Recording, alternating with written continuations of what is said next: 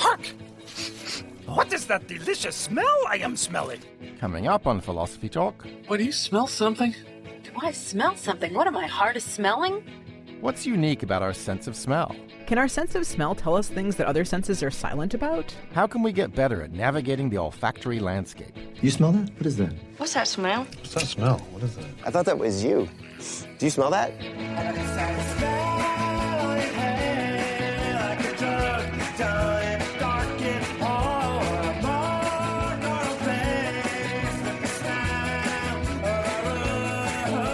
Hey Josh, how do dogs smell compared to us? Terrible.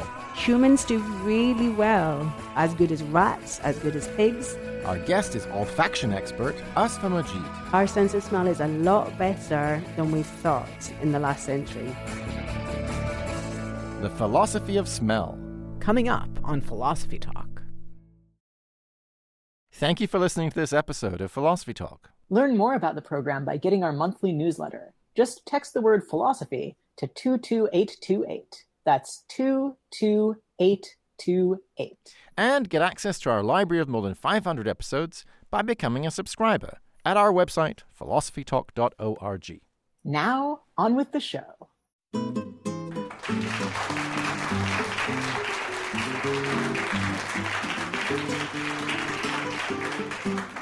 What's unique about our sense of smell? Can it tell us things our other senses are silent about?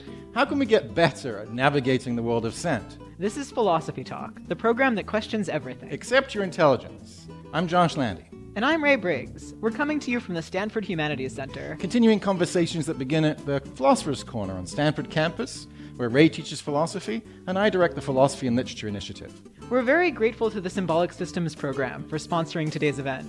Welcome, everybody, to Philosophy Talk.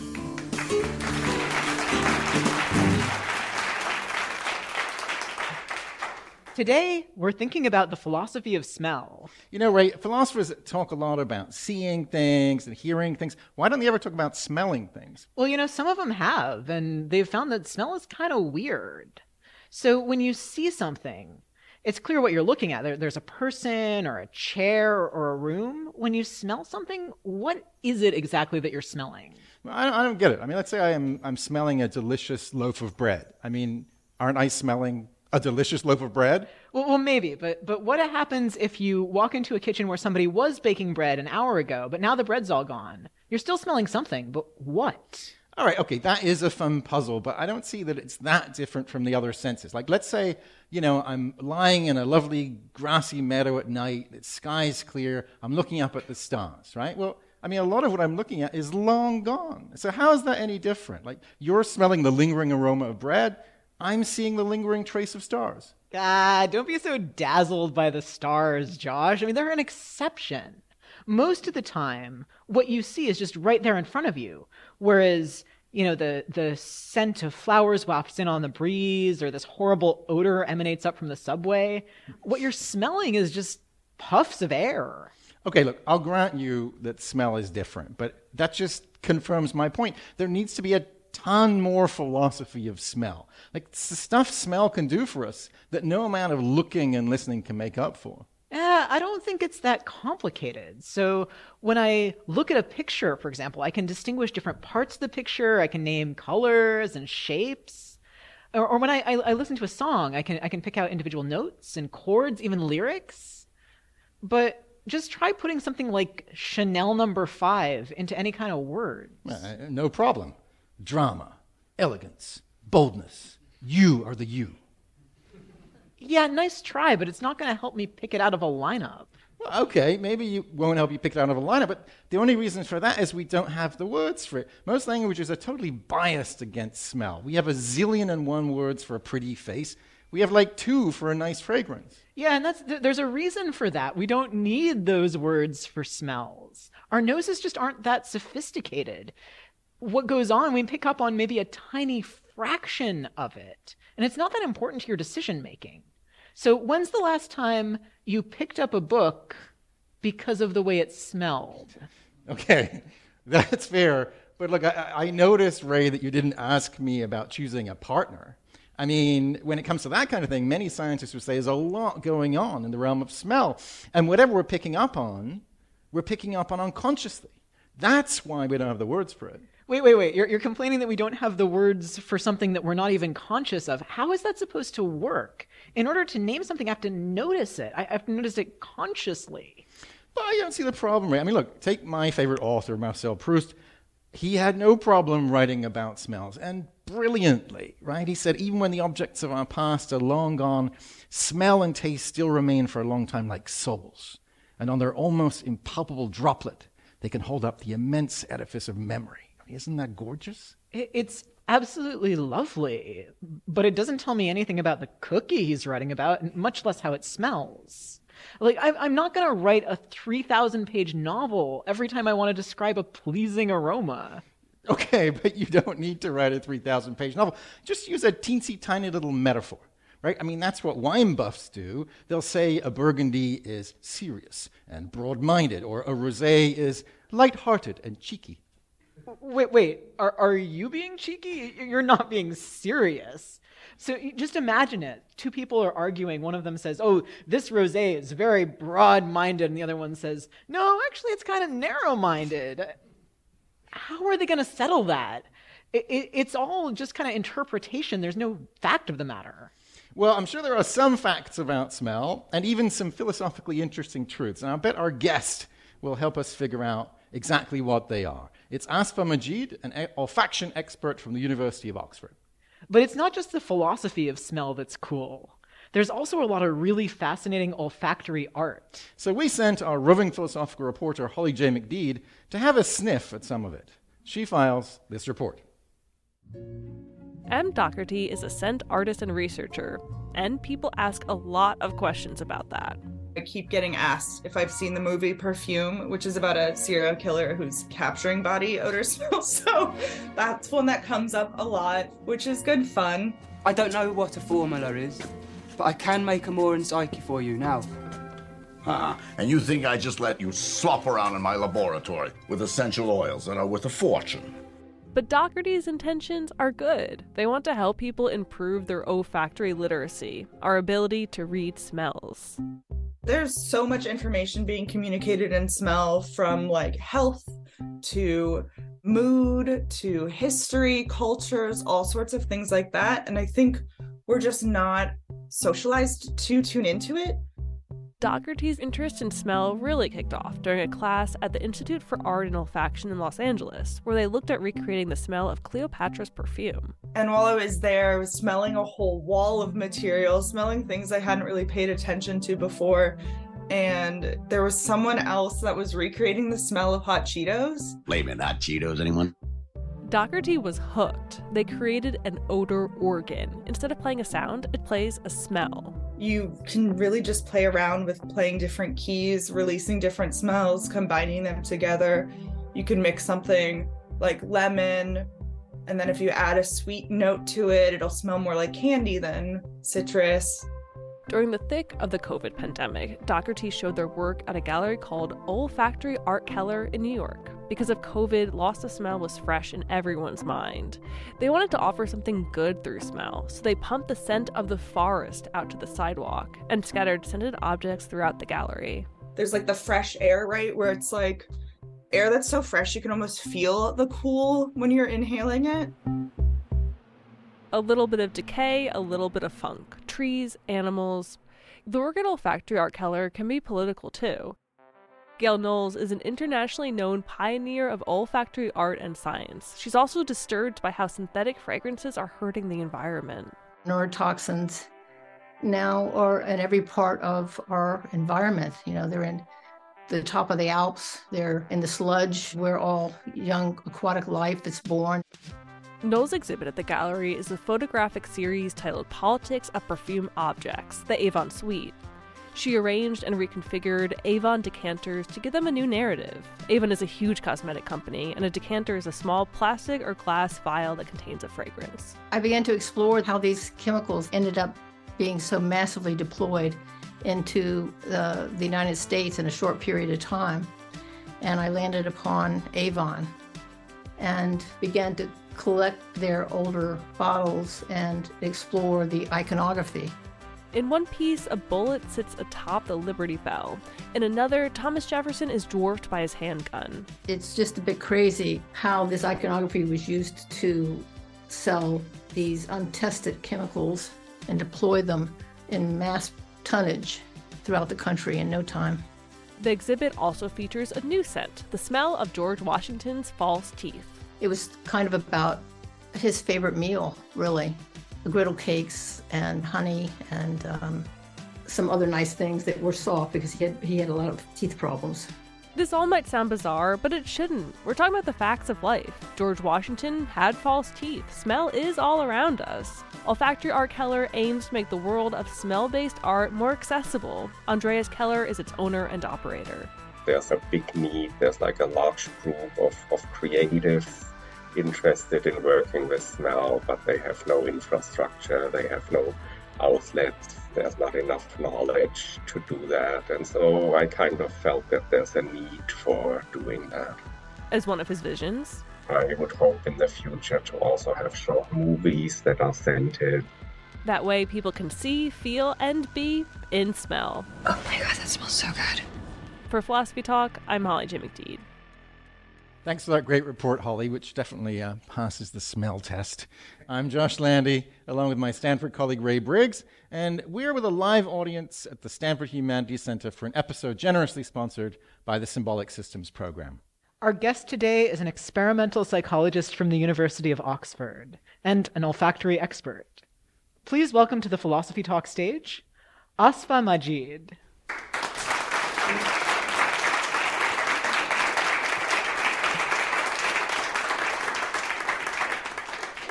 So, Asfa, you're an expert in all kinds of things mind-related. How did you get interested particularly in smell? I think for me, the interest is really in language. And as we've talked about already, smell seems to be something that's difficult for people to talk about. So that's what brought me to it. I was like everybody in this room, probably not particularly oriented towards smell, didn't really notice it. But now that it's been brought to my attention, every room, every person is a new interesting object to experience, not just through vision, but through the sense of smell too. So Asfa, we have so many words for like things we can see, but so few for what we can smell. Why is that? In English, you mean? So there seems to be something that's a limitation of English and other related languages in Europe. But if we look at the global diversity of languages in the world, there's around 7,000 languages that are spoken today. We find everywhere, really pretty much nearly every part of the world has a language that has a developed smell lexicon. So lots of different words to describe lots of different qualities of smells. So why is English so impoverished then? Yeah, it's a great question. What is going on with us? There's different ideas about what might have happened. So one speculation is that we were really smell-oriented until the Industrial Revolution. So when we were living a more farming lifestyle, closer to nature, we were paying attention to our sense of smell. And then as people started moving to the cities, and then producing vast amounts of sewage, which they then polluted rivers with, there was a need for a new hygiene practice. So we started clearing things up, sterilizing them, but also getting rid of smells. So we now live in an urban environment where maybe there isn't the same diversity of smells because we are getting rid of them everywhere that we can and maybe replacing them with a few synthetic odors that are carefully curated.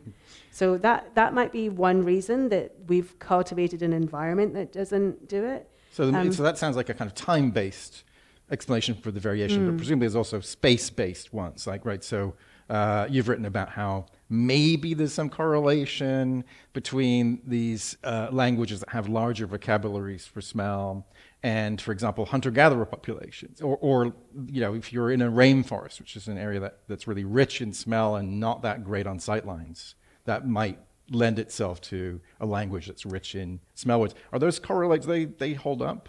There's certainly, it's another great potential explanation. So in a tropical rainforest, you've got much more biodiversity. There's just more plants and animals that can potentially emit odors. and you have high humidity. So humidity helps us smell. Whereas most European languages have evolved in a temperate climate, so perhaps there's just not the same number of smells. But we do find smell lexicons in places where there's desert, in coastal areas, so still not clear, but certainly something we're lacking. This is Philosophy Talk, coming to you from the Stanford Humanities Center. Our guest is Asfa Majid from the University of Oxford. How would you describe your favorite smell? Why is it so hard to express what makes it unique? Do we need a better smell lexicon?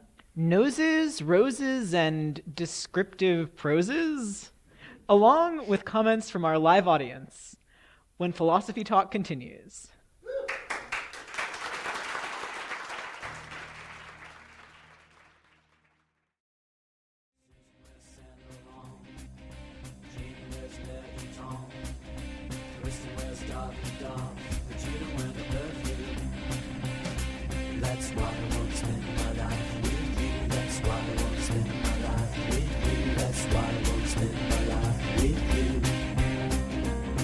Welcome back. I'm Josh Landy, and this is Philosophy Talk, the program that questions everything. Except your intelligence.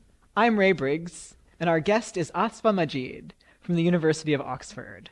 Today we're thinking about the philosophy of smell. Special thanks to the Stanford Symbolic Systems program for sponsoring today's episode. Do you have a sweet question or a stinker of a comment? Join the discussion by raising your hand, and Jamie here will put you on the list and bring the mic around to you when it's your turn. So, Asfa, what's distinctive about smell as a sense? Well, you picked out some things that are distinctive already, maybe in contrast to vision. Smell is ephemeral, but then so is sound. So that doesn't seem to be so particular. I mean, so smell is a chemical sense, unlike what we get through the eyes, where we're getting wavelengths. For a sense of smell, molecules in the air, every time we breathe in, we're taking in a sample of the molecules in the air, and some of them get through our mucus to the olfactory neurons, and then we can smell them. So it's a different logic in terms of the infrastructure that's needed just to perceive something. But there are kind of some things that come from that. So I'm only sampling the air when I breathe in. When I breathe out, there's nothing. So it'd be like every time you breathed out, you closed your eyes and didn't see the world for that moment. What would that reality be like? So there's a sampling of the air successively over time that you have to keep in mind. That's something that's a bit distinctive. So that raises an interesting question for philosophers, because philosophy hasn't necessarily been that great in relation to smell. So philosopher Peter Strawson said something like, you don't lose your sense of what the world is if you have a cold. He turned up his nose at the sense of smell. And I think, okay, so how should we let our understanding of smell change the way we think about perception? Like, should we be thinking about the senses as sort of on a par, instead of thinking, well, smell's just trying to do what vision's doing, but worse? Could we be thinking about these different senses as kind of complementary, that they have maybe limitations, but they also have different affordances, and there are things that you can do by smelling that you just can't do with any of the other senses? Does that seem about right to you? Yeah, well, you're saying that losing the sense of smell wouldn't really affect us, but for many people who've had COVID and lost their sense of smell, they also lose their enjoyment of food. It's not the same anymore. And we know that people that lose their sense of smell, who have anosmia, also report more depression. They feel like they can't connect to their loved ones in the same way because the sense of smell is important there. They may lose weight. Some people put on weight because they can't get the same flavor experience, because we experience smell through our mouth as well as when we sniff. Because they don't get the same flavor experience, they overeat. So they go for fried food or other sorts of texture things to try and make up for it.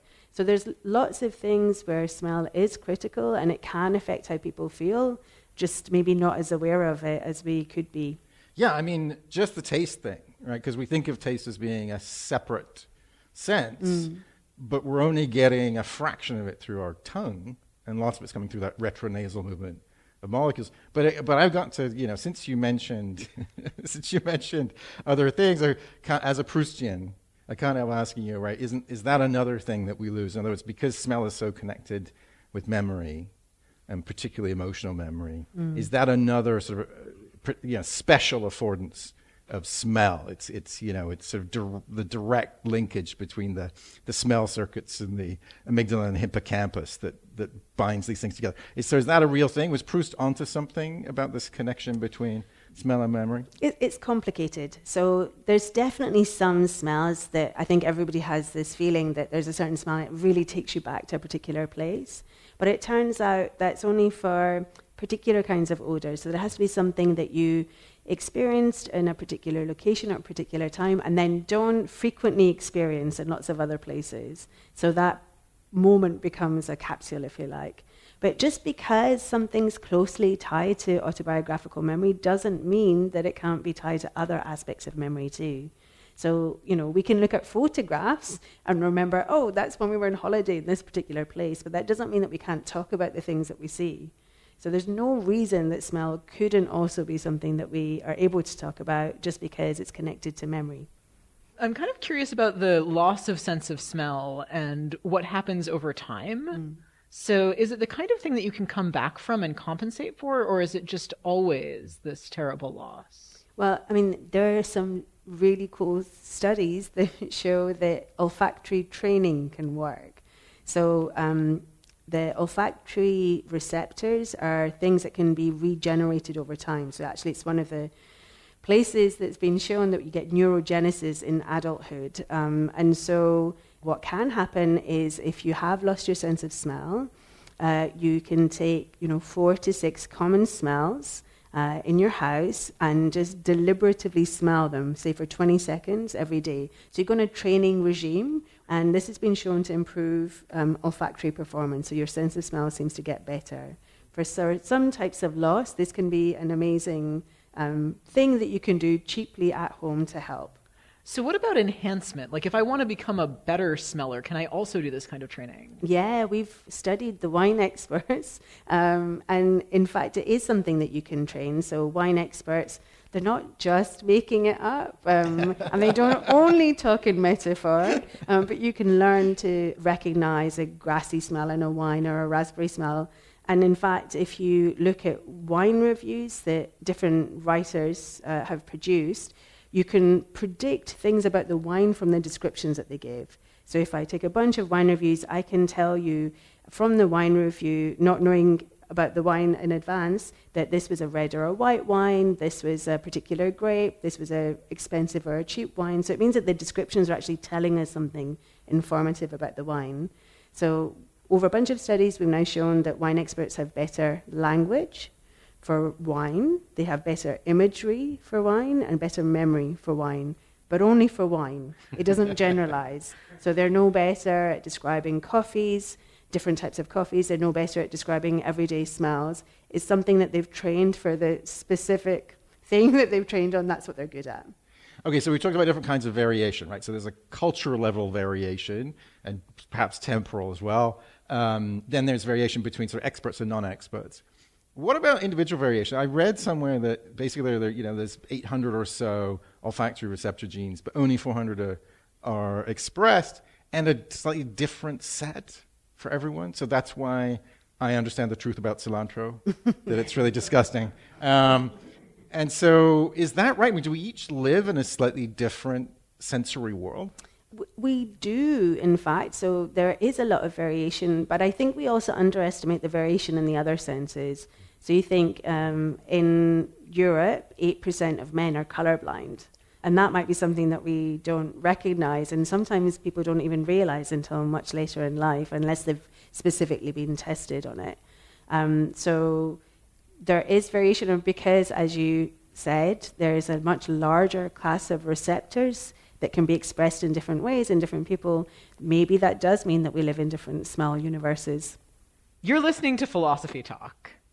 And we've got a question from the audience. Can you tell us your first name and your question or comment, please? Shahnawaz. My question is, you described that in the modern society we sanitize ourselves. So I was wondering if there's some people who live in, for example, developed countries where we are exposed to maybe more breadth of smells, and some of them smells may not be so pleasant. So people who have that experience of those different variety of smells, as compared to the people who live here and don't have that much or are exposed to only certain smells. Does that reflect in any way as far as their personality is concerned or exposure to different smells? Does that have any bearing later on in adult life? Thank you. I'm not sure about the relationship to olfactory exposure and personality, but there's certainly differences in olfactory environments that people experience. What researchers are trying to establish now is what that means for how people think about smells and how they talk about smells. So some studies have shown that hunter-gatherers are able to name smells better than non-hunter-gatherers. And that might be related to their subsistence or their foraging, and perhaps the sense of smell is more important.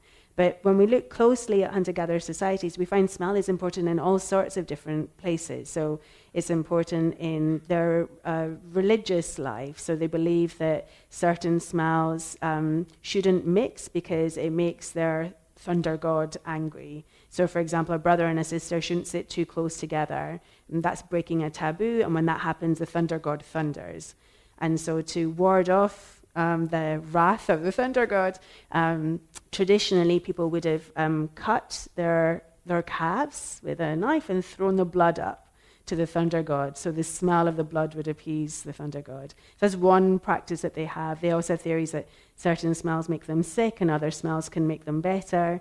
They have theories about how you cook food, so certain kinds of game meat can't be cooked in the same fire.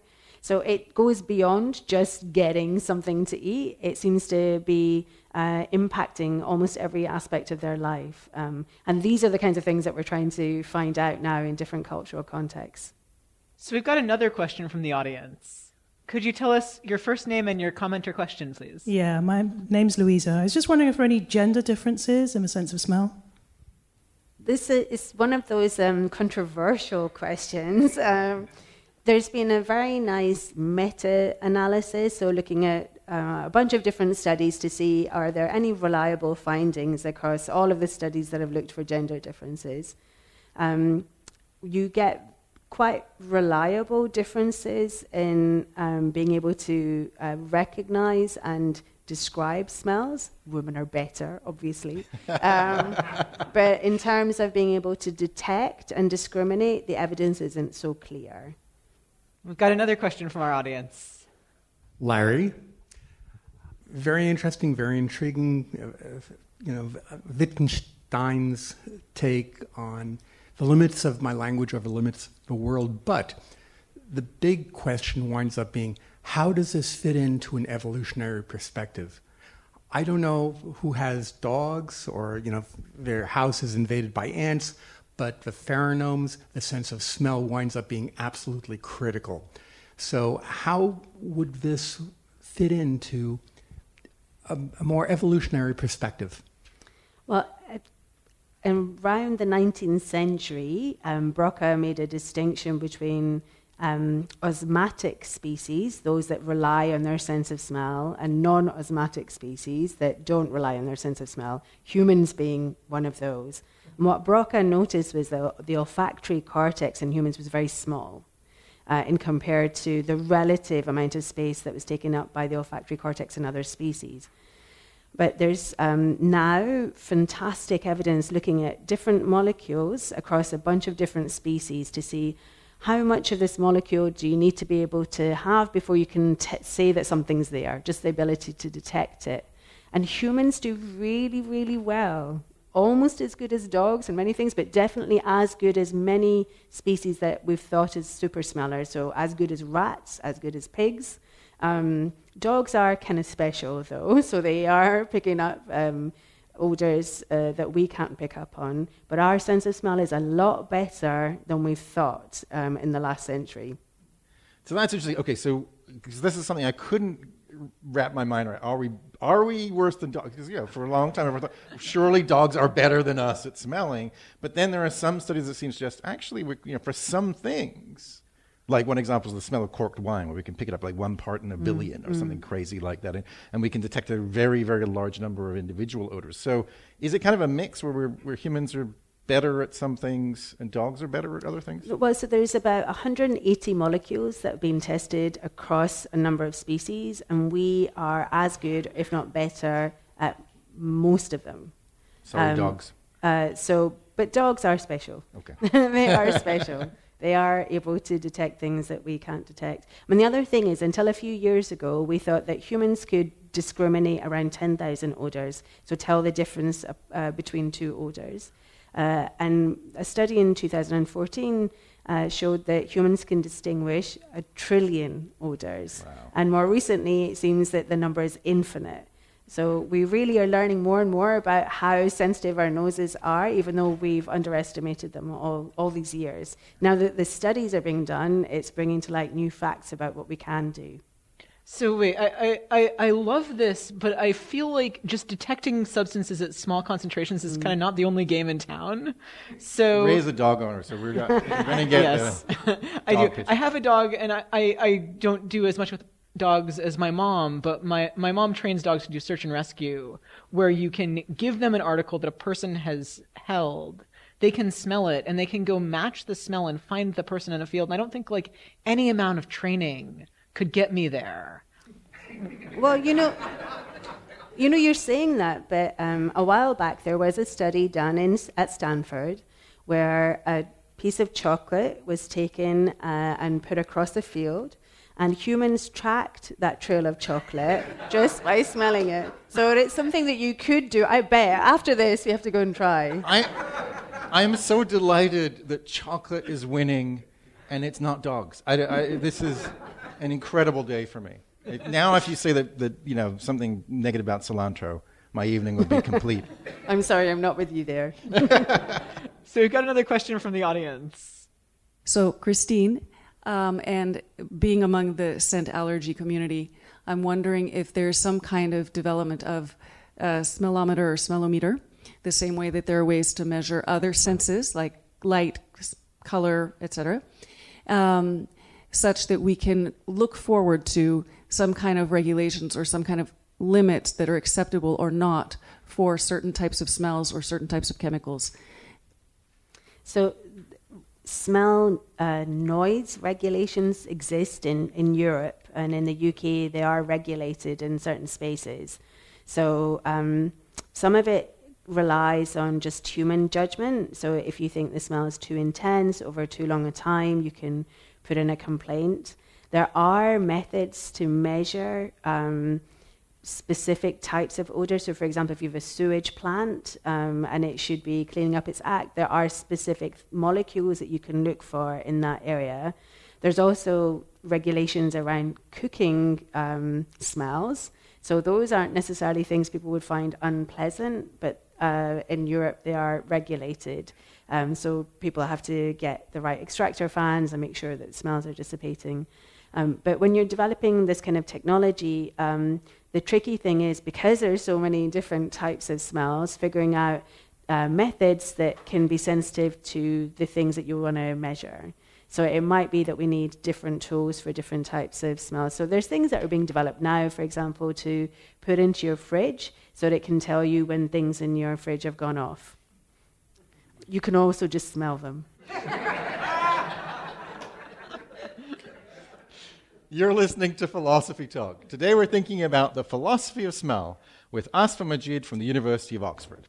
How important is the smell of your home and your workplace? What advice would you give to designers and architects who wanted to make it better? How would you change your olfactory landscape? We're coming to you from the Stanford Humanities Center for a program sponsored by the Symbolic Systems Program. We'll take more questions from our live audience when Philosophy Talk continues.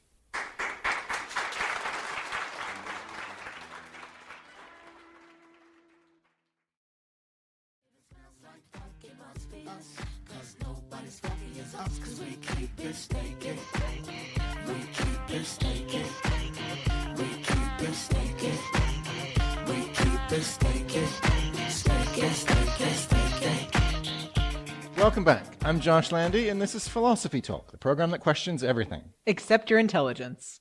I'm Ray Briggs. Our guest is Asfa Majid from the University of Oxford, and we're at the Stanford Humanities Center thinking about the philosophy of smell.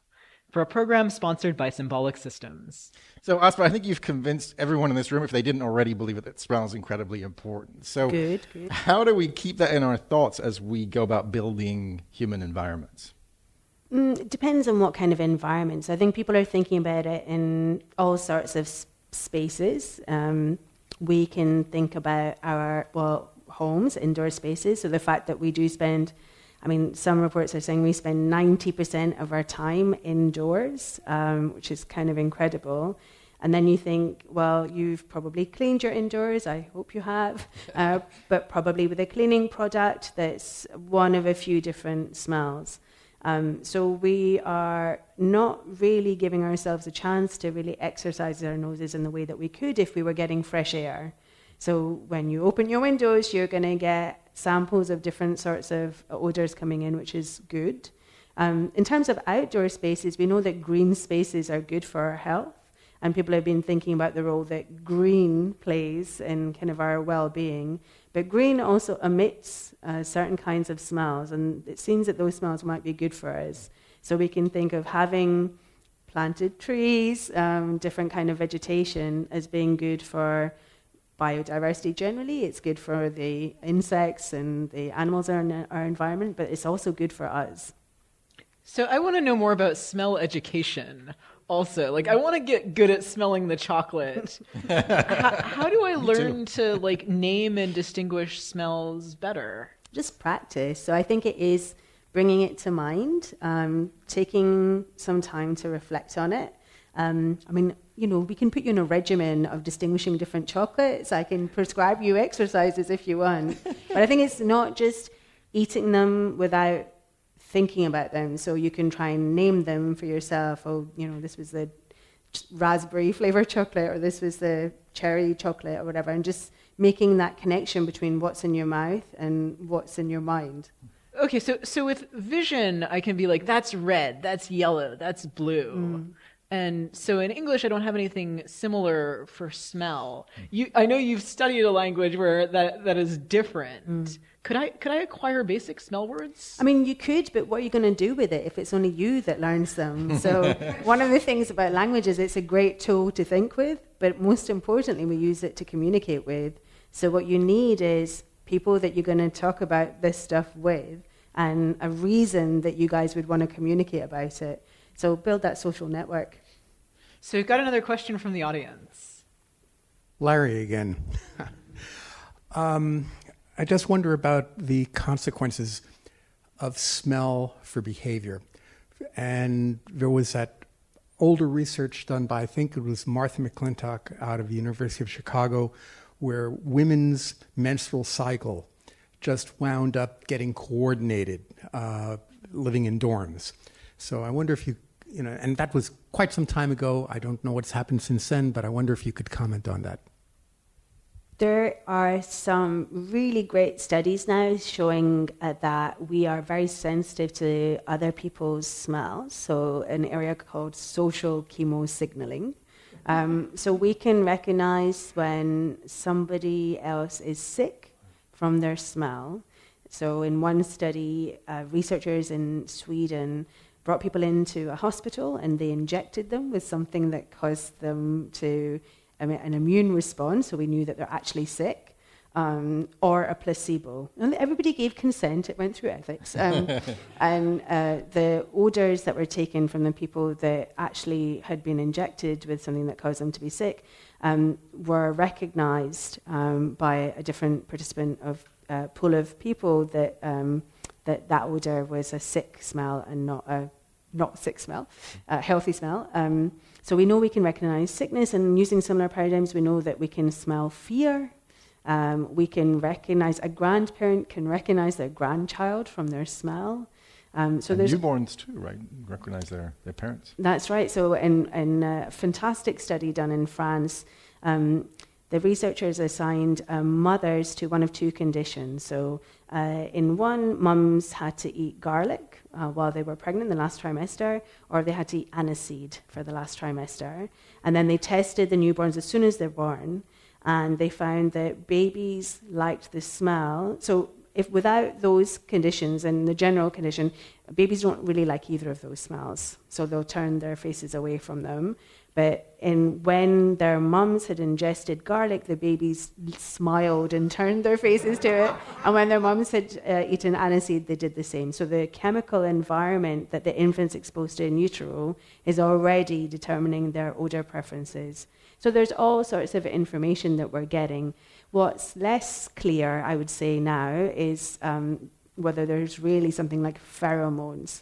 So I think they are balance of evidence. That's not something that seems to be relevant for human behavior. One thing about my smell environment that I want to kind of highlight is that I don't like it to be loud in the same way that I don't like my auditory or visual environment to be loud. And a lot of places I go to are scented in a way that is loud, and I wish people would stop. Could you explain what's going on there? Yeah, scent marketing became big, didn't it? So I think there were studies, I'm kind of going back to how smells might drive behavior. Some early studies showed that if you pumped out the smell of bread in a bakery, people bought more bread. And, then it was like, well, if you bake some nice cookies when you're trying to sell your house, then maybe more people want to buy your house and you'll get a better price. And that's kind of gone into scent branding. So hotels are using particular scents so that now you feel you're in a very luxurious hotel because it's got this ideal thing. And I agree with you. Sometimes it's overboard. I mean, if you walk into Lush, it's more than Lush. So if customers are pushing back on it, then that might change what different companies are doing. I wonder if that's maybe connects a couple of things. One, habituation, that the people who are working in these environments are trying to sell the house don't notice it anymore. Their neurons adapt, right? And the other thing might be, again, individual variation. Could it be that some people are just more sensitive, either generally to scent or maybe to specific scents, so that something that somebody else would think is very nice or just not noticeable at all to somebody else smells loud? There is that individual variation, so it can be for some people certain odors are more intense than there are for others. And, it's funny when you think about, we know that repeated exposure to something can habituate the system, but also repeated exposure can make you more sensitive to it. So now you notice it because it's something that's familiar. So how those things exactly play out and what determines which is going to happen in which condition, that's something the scientists have to figure out. So contrarily, if I want to go to an exciting but not overly loud smell environment, what are my options for making my life more olfactorily interesting? Apart from the nature walks, which would be a good way to get a variety of odors. I think developing gourmet smells and tastes is probably a good way to go. So instead of spraying on the perfumes, trying different cheeses, trying different wines, noticing the differences, that would make your life richer. Make your pocket less rich, but might make your life richer. Can we come back to the question of human beings versus other animals? I'm really curious because in terms of what scent does for us, there's a number of things in common. So, for example, being able to know whether food is fresh or rotten, or whether there are poisonous chemicals in the air, like hydrogen sulfide or whatever. Mm-hmm. And then, dating. That seems like that's held in common between humans and other animals. But it seems like for the most part, we're not using our noses to detect predators in the way that some other animal species are, hopefully. So where do we sit, in the world of animals in relation to how important smell is to us? Is there a predator that you're worried about that's lurking, trying to grab you? Well, I'll talk about it later. I guess that's a question about what are all of the places where odors might be relevant, and I think you've picked out a good many of them. So definitely in food and ingestion, and I think there, the relation to the obesity epidemic that we're in isn't unmarked. So the fact that we don't eat mindfully, we eat automatically. We're not thinking about the smells and tastes that we're experiencing. I think that's worth lingering on. It's our first warning system. So you're going to pick up that there's danger from a gas leak or that there's a fire way before you're going to see anything. And kind of going back to an example that you had earlier about how vision's so much important for enjoying things. Imagine I give you a lush chocolate cake. It is delicious. You can see the icing. And now it smells of feces. How likely are you to put that in your mouth, no matter what your visual system tells you? So olfaction is giving you important information that should be determining approach avoidance, and that's the most basic thing underlying our behavior at all. So on the one hand, I don't want that cake. Yeah, sanity check. On the other hand, I have eaten durian, which smells terrible. Why should I be okay eating durian? Am I overriding a natural avoidance? Yeah, durian's a fantastic example where what you get through the nose and what you get in the mouth don't match.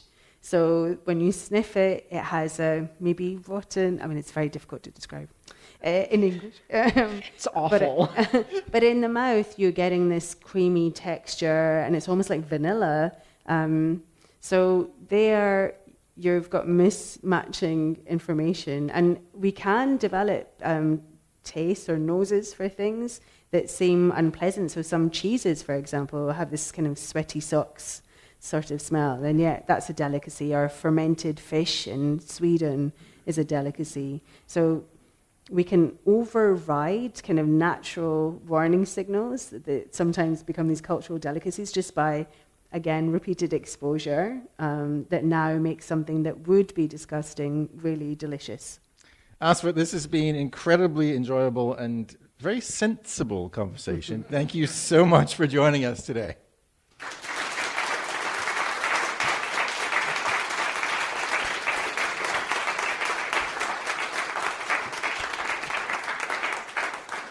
Our guest has been Asfa Majid, an experimental psychologist from the University of Oxford, where she researches the science of olfaction. We'll put links to everything we've mentioned today on our website, philosophytalk.org, where you can also become a subscriber and gain access to our library of more than 500 episodes. And if you have a question that wasn't addressed in today's show, we'd love to hear from you. Email us at comments@philosophytalk.org, and we may feature your question on our blog. Now, scratch him, sniff him, but do it fast. It's Ian Scholes, the 60-second philosopher. Ian Scholes, exploring our olfactory scale leads one into the familiar territory of what humans have lost in our evolutionary path. Fur, for example, fangs maybe, talons, all of which survive kind of in werewolf myths, but not all of us can be werewolves. That's a sad fact of life. Much of our smell detectors are now pseudogenes, so some might be reactivated should it become necessary to detect the presence of a platypus, for example, in a darkened room. But what remains for us to smell, we smell intensely. Fishy smells still wrinkle our pretty nose, though lobsters remain odor-free. Many familiar scents are named for the source. Strawberry smell, for example, smells like strawberries. This can get fuzzy. The T-shirt that I wear for 2 days may have a slight masculine musk that a woman might find attractive if her nose was stuffed up. I dropped a few pounds and we were standing in an orange grove. I'm horrible with perfumes myself. Call it Nuit de Paris, but I always think of it as Eau de Girlfriend's Neck.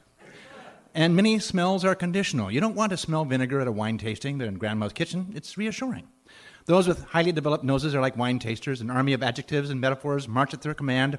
Woody, aftertaste of cinnamon. A whisper of cardamom lingers in the nostril. Thus, smell and taste are linked to class. Wet wool is not classy. Salt air is, but not chlorine. When I was a lad, I read cheap mystery stories, often set in the bad part of town, where the private eye would encounter the sickly sweet smell of marijuana. I eventually set foot in a bad part of town, and you can bet I kept my nose peeled. Nope, New York City smelled like pennies, electricity, and evaporated urine. But never sickly sweet. That's more of an LA thing, which smells like octane and jasmine. When I finally did smell marijuana, it was hard to tell because everything smelled like beer. Now, marijuana just smells skunky. Now, there are things we say we smell, but we don't. Blood in the air, for example, is just a newscaster's way of saying it's a football game or a close election. Blood smells like iron, by the way, and humans don't like it much. Wolves do, but werewolves are rare. There are also smells that have evolved from other smells, like grape gum from grapes, supposedly. Wine, grape juice, gum, none of these actually smell or taste like grapes. We don't like it when medicine tastes medicine-y, which is why we have orange children's aspirin, which tastes like orange flavoring for children's aspirin. We'll never again know what children's aspirin tastes like in the wild.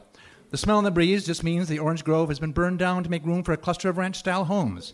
And what do they smell like? Again, household cleaners began with their own distinctive smells, with hard names and hard smells that made it seem like they're hard at work. Lysol, Listerine, hydrogen peroxide, bleach. We got tired of that. So now cleaners join shampoo, detergent, deodorant, soaps, breakfast cereals to bring you lemon-scented, orange, strawberry, banana, lilac, ocean breeze, minty fresh. Prescription drug marketing took off in the late 90s, spending close to $6 billion a year now. This is really a big niche market for people who have diabetes-related foot pain, mysterious headaches, eczema, joint inflammation, excess blood. But you never know what the drugs do from the names Ozempic, Cromular, Dupixent, Humira. Could be drugs, could be new car models, could be Norwegian death metal bands. So again, they sound like they're probably good for you, but after a while, I don't know if it's in our human genes or if it's a byproduct of marketing, which may also be in our genes. But sooner or later, it seems we turn away from the science of it. It's not Frankenstein, it's Frankenberry. The vampire is chocolate now. The werewolf is bite-sized. The fresheners smell like pine, which doesn't smell like pine. The medicine smells like hippie candles and tastes like malted milk balls. Well, I say it's all a weight loss grift, and I smell a rat. Maybe not, but I'm smelling something, and it sure isn't Teen Spirit. I gotta go.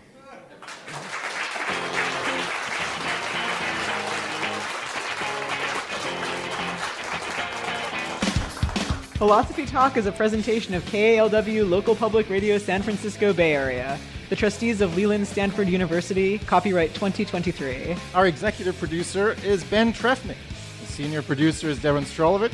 Laura McGuire is our director of research. Dan Brandon is the technical director. Special thanks to Merle Kessler, Adam Bannister, Karen Ajluni, Linda Fagan, Elizabeth Zhu, Jamie Lee, and Emily Huang. Thanks also to Michael Frank, Todd Davies, and the Stanford Symbolic Systems program, which has generously sponsored tonight's episode. And thanks to Patricia Terrasas and the staff here at the Stanford Humanities Center. Support for Philosophy Talk comes from various groups at Stanford University and from the subscribers to our online community of thinkers. And from the members of KALW San Francisco, where our program originates. The views expressed or misexpressed on this program do not necessarily represent the views of Stanford University or of our other funders.